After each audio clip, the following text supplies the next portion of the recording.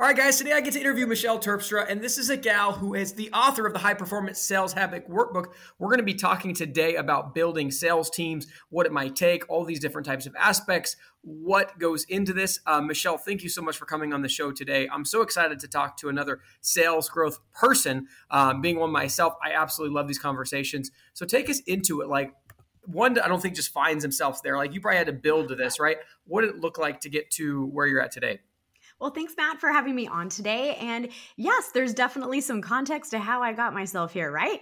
So I spent over a decade working for Fortune 500 companies in sales, and then I took a consulting role. And then a few years back, I decided I wanted to go into business for myself and own a training and consulting company. So that's what I went ahead and did. And here I am a few years later, 1,000 customers in, and I absolutely love what I get to do, specifically because my brain really operates like a sales funnel. And I realized over the years that not everybody else's brain operates that way. So I have a keen ability to find hidden gems or hidden revenue opportunities in people's businesses. And then I help them connect the dots in a systematic way that empowers them then to hire an internal sales team. And the reason why I believe in internal sales teams and not outsourcing to closing agencies, because that's usually the first thing that pops into somebody's mind, is that you can increase the value of a future sale of your company if you have it internal. And so since I work with those types of companies that have that as that in their focus point, or at least exiting the day-to-day activities, you have to have an internal sales team.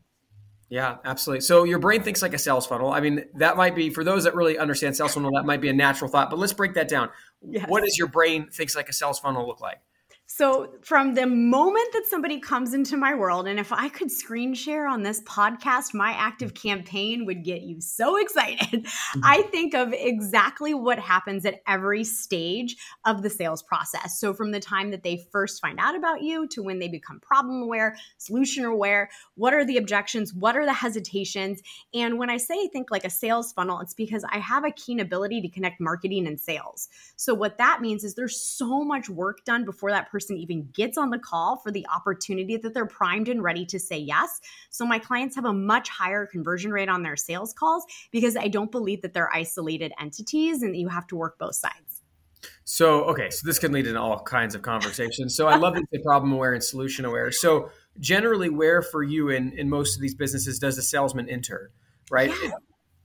Yeah, that's a really great question. So it depends what type of salesperson you have on your team. So if you have an appointment setter or an SDR, that's way earlier in the sales process than if you just have a closer. So, and a closer is a really common term that we use in the online business world. And it means that somebody has a call booked on their calendar and they're going to pick up the phone or hop on Zoom and close them. And then if you're an SDR or an appointment setter, you are reaching out to people trying to find those that have the problem that you want to solve. Right? So it really depends on what your structure is. Or if you have a business development manager that's required for full cycle, they jump in the second it becomes company aware. So for me, I teach social selling primarily for lead gen and prospecting. And it's a really, really powerful tool that we have at our fingertips that doesn't cost a lot of money. And you can find highly qualified people to enter into your sales process. Love it. So kind of walk me through the process. If I'm a small or medium-sized business, how do I know if I should go to an SDR or a setter, closer, like just closer? Like how do you think about structure? Okay, so that's a really great question. I appreciate you asking that. So there's a lot of factors that go into that to determine what your sales structure should be. However, I'm going to speak generally so that we can have a conversation here. Sure. So if you have tons of booked calls on your calendars, hot qualified leads coming inbound constantly, and you're literally just trying to come up from water, to come up from a breath from drowning to finish all these sales calls, then what you need is somebody on the closing side, right? You need someone to take that off of your calendar and give you some reprieve if you're the business owner still doing all of the calls. So that would be my recommendation at that point. But if you come to me and say, well, I have inconsistent leads, they're not really qualified, I think my big problem is my pipeline, then I would say, hold tight. Let's get you a sales assistant or an appointment setter or an SDR, because we have to fix that problem first, or you're going to piss off a closer who thinks they're going to come in and make money and there's no opportunities. Yes. So that's how I decide if you're going to use the assembly line structure in your business, which is a really common small business structure, then that would be my recommendation there. Then there's other businesses like me, and my team are business development managers, which means they're in charge of full cycle. And the reason why I do that is because it's how I've built a tribe up to this point and a following for my business. So I prefer a right-hand extension, someone who is really aware of my client personas and problems and solutions and wants to take it full cycle. So they go to networking events. They're part of paid networking groups, virtual and online. They're an extension of my business, not just my sales team. Got it. So for you, that the setter and the closer are one and the same. Correct. Yeah. Okay. Wonderful. So obviously, basically to recap what you're saying, if they have a leads problem, they need a setter. If they have too many leads and not enough closings, they need a closer. Correct. Okay. Wonderful. So let's dive into like, how do you know as far as like, does high ticket, low ticket, like how do these things play into the sales process? Okay, so it's another fantastic question. And so there's a lot of options in the world of selling something. And you absolutely have to have a cushion within your profit margin to pay someone on your sales team. So primarily, someone who's going to invest in building an internal sales team sells something for $5,000 or greater. I would prefer it to be more like $15,000 or greater. The reason why is your sales team is going to need to get paid, right? And depending on what your structure is, you have to account for that as a percentage of every single sale. And so typically the people who have the most success hiring an internal sales team and scaling with them are selling something $10,000, $15,000, $20,000 or more. Yeah. And so when you say internal, most people are going to probably naturally assume base salaries, really expensive. How do you generally like to structure internal sales teams compensation? Okay, so it's another fantastic question.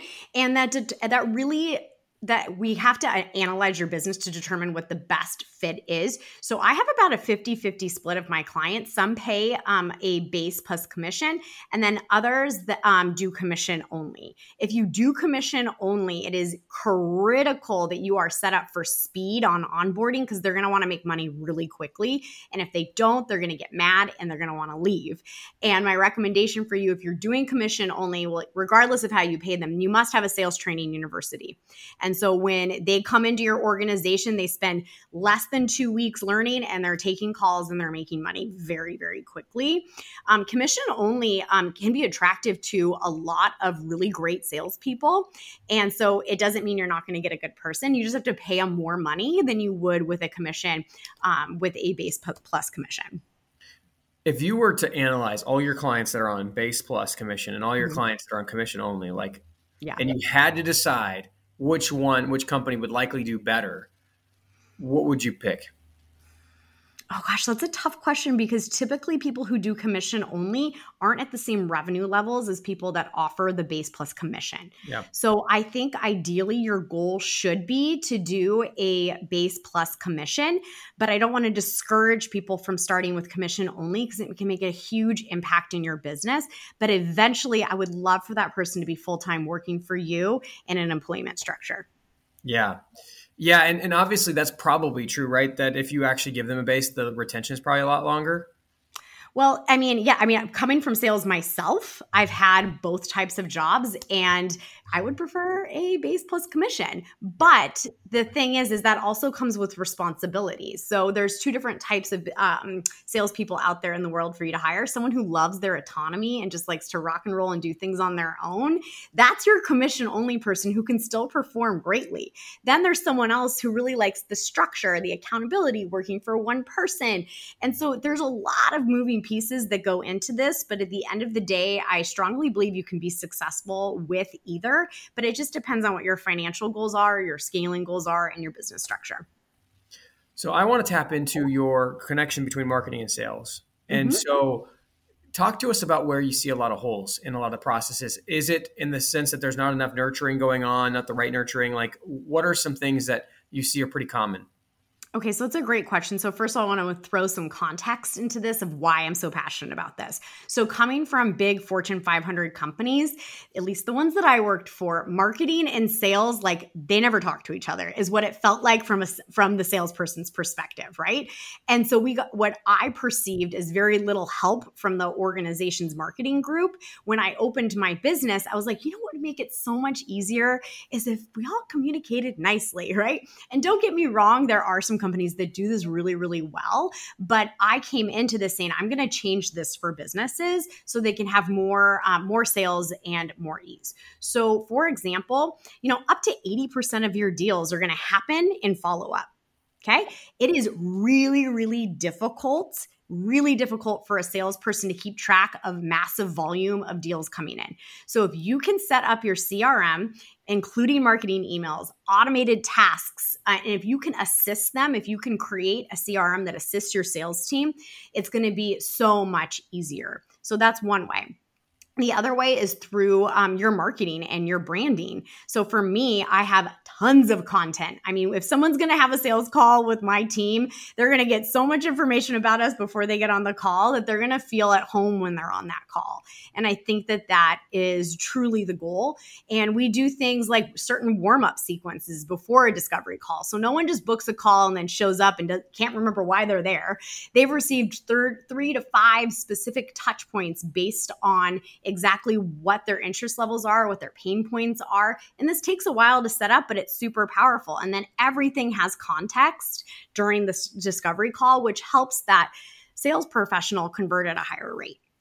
Everyone who listens to our show knows Tim and I are passionate about obtaining financial freedom through real estate investing. We also know that everyone's situations and goals are different. And while there are programs out there that show you a path to financial freedom, many of these programs are just too cookie cutter and don't take your personality, situation, and desired outcome into account. Think about the number of times that you've watched a guru online and tried to do the exact same thing as they did, but had nowhere near the same results. You are not alone. When I got started, I was continually paying for courses and getting only partial results until I discovered the path that made sense for me. The results prove this out. Most online course creators have let us in on their dirty secrets that 90 to 95% of their students never complete their course and achieve their desired outcome. This is not something that we're okay with. The benefit of working with Tim and I is that we are interviewing between 5 and 20 people every single week. We have accumulated hundreds of 7-figure strategies and gotten inside scoop from these successful entrepreneurs. We're able to work with you to pick the strategy that will best fit and then help you create the custom plan to take you quickly into financial freedom. As a former math teacher, I always taught my students that the fastest way between 2 points is a straight line. If you want to get rid of the many curves in the road that can make the journey longer and more costly, then go to coaching.freedomchaserspodcast.com and book a call with us, and let's get you on a straight line path to freedom. So there's kind of a debate among salespeople and things like discovery calls. How structured are those calls? Even down to like the frame or the pre-frame in the sales call. Talk to me about that. Like how detailed do you like to get in structuring the scripting of, say, the discovery call? Okay, great question too. I've seen it done well both ways. It depends on how the lead got to the call. Okay. So if you're coming off ice cold traffic, like a webinar, no one's ever talked to you before, they don't have any context, holding to a strict script is going to be a lot more important for that type of transaction. That's usually what's taught. However, if you have your business set up where they're coming a little bit warmer, they understand who you are, I actually think it has the opposite impact. So it actually turns someone off if you're strict to a script. And so for my business, and I would say it's a split in my clients, 50-50, I use a framework. And what I mean by a framework is like, these are the steps. This is the bullet point type questions that you can ask, but I offer a lot of flexibility, but that's taken time for me to get there with them, right? We also record all of our calls for quality assurance, and I have a software that does AI coaching in the background so that 10 minutes post-call, you can see what you did well and where you need improvement. And that really helps sales reps perform at a better level. Oh, I'd love to talk about the AI element. So like we've used things like fireflies.ai for transcription and so on and so forth, but is there software out there that you said does online coaching. Talk to me about this. Yeah, it's so amazing. So there is a very small startup that I have partnered with that records the call, and then their AI goes in and looks for keywords you've asked for them to look for. It'll also look for emotional intelligence levels, rapport, nonverbal communication. There's all these indicators. It's amazing. And they go in and they give you a scorecard based on all the categories of where you perform as a sales rep. And it's done in about 10 minutes post call. The reason why this is critical is if anybody listening is a sales leader that has had to review sales calls, it is painful. All right. And I'm saying it because I have listened to hundreds. Okay. And that's why I wanted to partner with this company, because it saves the sales leader so much, but not just the sales leader, but it's also like, think about it. If you're on a sales call and you think you do an okay job, but you're not quite sure, and you quickly move on to your next one, and then you don't have your one-to-one with your sales manager for a week, you're going to be like, I don't even remember this call. Right. So if the email can go out 10 minutes post call, you're like, oh, right? Now I know. So you can immediately improve your skills for the next call and you don't have to wait. Yeah. And so it's really powerful. And it's something that we all should be using if we manage a team that does sales calls. Yeah, absolutely. And as a person, I probably made 500,000 sales calls in my life, done so many call reviews. It is brutal. And it's brutal to review your own. I don't know if you face this as well. Like when you're listening, you're like, gosh, I sound so terrible, et cetera, et cetera, et cetera. Yeah. And I haven't met too many salespeople that love doing that. I mean, some of them will do it for becoming good at their craft. So that's absolutely incredible. And that's probably just the beginning for the software, right? Because it's AI. So at some point, it's going to. I'm like so excited to dive into that AI. So, it's just the beginning, but it's all about speed right now, speed and mastering your craft. And I think that when you're in sales, that is the greatest personal development journey you will ever be on in your life. You are extremely vulnerable. You're getting rejected so much. Like you're constantly trying to tweak the smallest things, and you've got to dig that to stay excited, right? So if you can get that instant feedback and make course correction same day, super powerful. So what does your sales team look like today? Yeah, so I have 2 business development managers, and they're amazing. They do full cycle sales for me. And so how they always say the plumber has the leaky faucet, right? So I have spent so many years building other people's sales teams that I finally got the chance to do mine. And so it's really exciting to have them out there and doing their thing now. Yeah, absolutely. So when people come to you, like what phase of the process are you typically solving for them? Are you usually solving they have a sales team, but it's broken, they don't have a sales team yet? Yeah, that's a great question. So I have a software that's called Salesy Social, and it helps you fill your pipeline with hot leads using social media. So somebody would come to me if their pipeline is not high quality and it's not moving, it's not growing, and we can solve that really, really quickly with the software and teaching either the business owner, a VA, or a sales assistant how to use it. So that would be one area that they come to me. The other area is, okay, I need some help. I've hit, close to $1 million in revenue, and I can't keep growing this myself. I need a sales team, right? Mm-hmm. That's the other person. The other one is I have a sales team. I'm fumbling. It's okay, but I know it should be better, but I don't know what I did wrong or where I could improve. So those are the 3 categories of people that I help. Wonderful.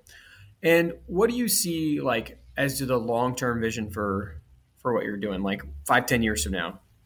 5 to 10 years from now? Ooh, that's a really good question. So I am building my business so that it's positioned well to sell, but I don't know if I'll do that in the 5 to 10 years. But definitely in the 5 to 10 years, I am just the spokesman for my company, and I have a team running everything behind the scenes. That is what my goal would be, 5 to 10. But from an impact standpoint, is I would love to help another 1,000. I just keep going in 1,000 chunks, right? And when I say 1,000, it's I have courses, I have software, I have consulting, I coach in other people's programs. So that impact level is really there for me. But I started this business because I wanted more small businesses to succeed, more startups to succeed. And since half of them fail in the first 5 years, and I know it's because their business or their client acquisition model is not optimized, I feel feel like there's a great opportunity for me to step in and help more small businesses not just survive, but thrive. And I think that'll change the economy for the better. And so that's how I hope people remember me. Cool. And going back to Salesy Social, is it direct message? Like, is it direct message prospecting? Is it video content? Like, how are the leads generated? Yeah, so it's direct messaging, absolutely, but it is not a bot. There are templates and frameworks, and it's organized really easily, but we are not using bots. It is a human, but it saves you about 75% of your time in prospecting per week. Wonderful. So what do you see as the analytics behind that? Because we booked the podcast through similar methods, right? So yeah. When you're sending out direct outbound, like, I mean, obviously it's going to depend on market fit, niche, message, all these types of things. But assuming all those are good, what are you seeing as the results of like messages out to calls booked in? Yeah, so that's a great question. And I can't give you an overall statistic because everybody's business is so different. However, I will say that your team outreach was really good.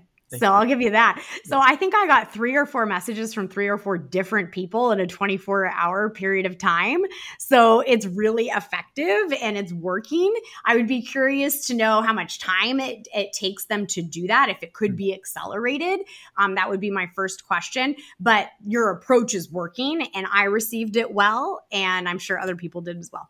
Yeah, no, it's interesting. I mean, AI, you're using AI for the coaching calls. We have a lot of AI influence in our outbound, and it's been really wild to see how those can interplay. I mean, we definitely there's a human element to what we do as well, but we're AI enhanced, we'll say. Yes, Salesy Social is AI enhanced as well. So if you're thinking of writing something, you can hit a little button and see what AI would do to it. Yes. Okay. Wonderful. Which is so cool, right? I mean, to know that like you can utilize anybody in the world to send out these messages, and they could be correct in their grammar, they could be correct in a lot of different things. Not that correct grammar is absolutely essential. Sometimes it seems like some of the messages do better with typos, but it's really, really. I think casual works well. And I think why I love social media prospecting versus maybe like, I think cold emails work. I think cold calling works. I think everything works, right? But it depends what feels in alignment for you, your brand, and your business. For me, I'm a casual communicator. I don't have anything to prove. I'm one of the best in the industry. People resonate with a casual tone. So I'm not looking to be fancy or anything like that. So when I send out my messages, it's casual, it's empathetic, it's confident, and it's really successful. Even for people who are really natural, sales is a journey to learn. So how'd you cut your teeth in sales? Like what were you selling? How'd you sell it? What was it like? Yes. So I will never forget the first time that I cold called. So I won't date myself, but I'm old enough back to the date of where I would wear my stilettos and carry all of my like bagels, donuts, freebies up flights of stairs at business complexes. Like I earned my stripes. And I'll never forget like maybe the first week of this job when I was selling the software and I went into a tax office and I got to the gatekeeper at the front desk and, I came bearing goods. And she asked me, who I was. And I told her, she's like, we use and named the competitor and you're never getting past me. And she chased me out and like slammed the door on me. And I was like, wow, there's some loyalty in this territory. Right. And so I had to take a step back and be like, wow, how am I going to get past that gatekeeper? I eventually figured it out. But the moral of the story is that you haven't been in sales if you haven't had a door shut on your face, if you haven't been, asked to leave, if you haven't felt rejection. And rejection is just information. And I think that if you can separate the two and you don't take it personally, you can be very successful and exceed very quickly. So I suggest anyone listening who's experienced rejection, I want you to sit back from an objective view, either by yourself or with support of your manager or the business owner, and understand like, why is this happening and how can we fix it? And then jump in and do that. Yeah. How long did it take you to kind of feel like you caught your, like you were in your zone in sales? Yeah. So let's see. Well, first of all, I have a degree from UC Santa Barbara in communications, but that communications degree is in negotiation organizational communication, emotional intelligence, persuasion, influence. So I like to say I have a BA in sales. Yeah. And so I had a lot of education. And now, mind you, when you're educated, it doesn't mean you're doing it perfectly in the beginning, right? But it is a foundation. And I wanted everyone to understand that before I tell you. But I would say it took 6 months into my first sales job before I was like, oh yeah, I got this and I'm beating everybody else. And that's also when I was offered my first new hire mentor position in an organization. So I clearly knew what I was doing. But I would say give yourself a year of really strong dedication to your profession and seek support and help if you really love it. And it's amazing what can happen in that period of time. Amazing. And what is your vision for your life and business next 12 to 18 months? Oh, next to 12, 18 months. Let's see here. The next 12 to 18 months, I'm like thinking into that exact number. 12 to 18 months, I think that we can build 100 sales teams in that period of time. So that would be amazing. Love it. Michelle, thank you so much for coming on the show, sharing about your life and your business and the cool tools I'm going to get to look at after this, which is about the AI coaching and all these things. Thank you so much for sharing. Guys, if you're out there listening, there is so much you could have taken away from today's episode, whether it's the tools, the process, all these things. Obviously, there's so much more to learn. Look Michelle up, write down something you learned from the day, share it with somebody who knows they can hold you accountable, because freedom is acquired one action at a time. If you take steps day by day before you know it, you too will be living a life of freedom. Thank you guys for tuning in. We'll catch you on the next episode. Wow, you are a powerhouse. Oh, well, thank you. Yeah. You're a great interviewer. You think fast and you're quick. I'm a very quick person, so I appreciate that. Yes. Well, and you could, not that all salespeople need to be quick, but it really helps to be quick in sales. So please like, comment, share, and subscribe. Engagement is like gold to us. We can't do what we're doing without it. Reviews and subscriptions, particularly on Apple, Spotify, and YouTube, are worth more than money. So please do what you can to support the show.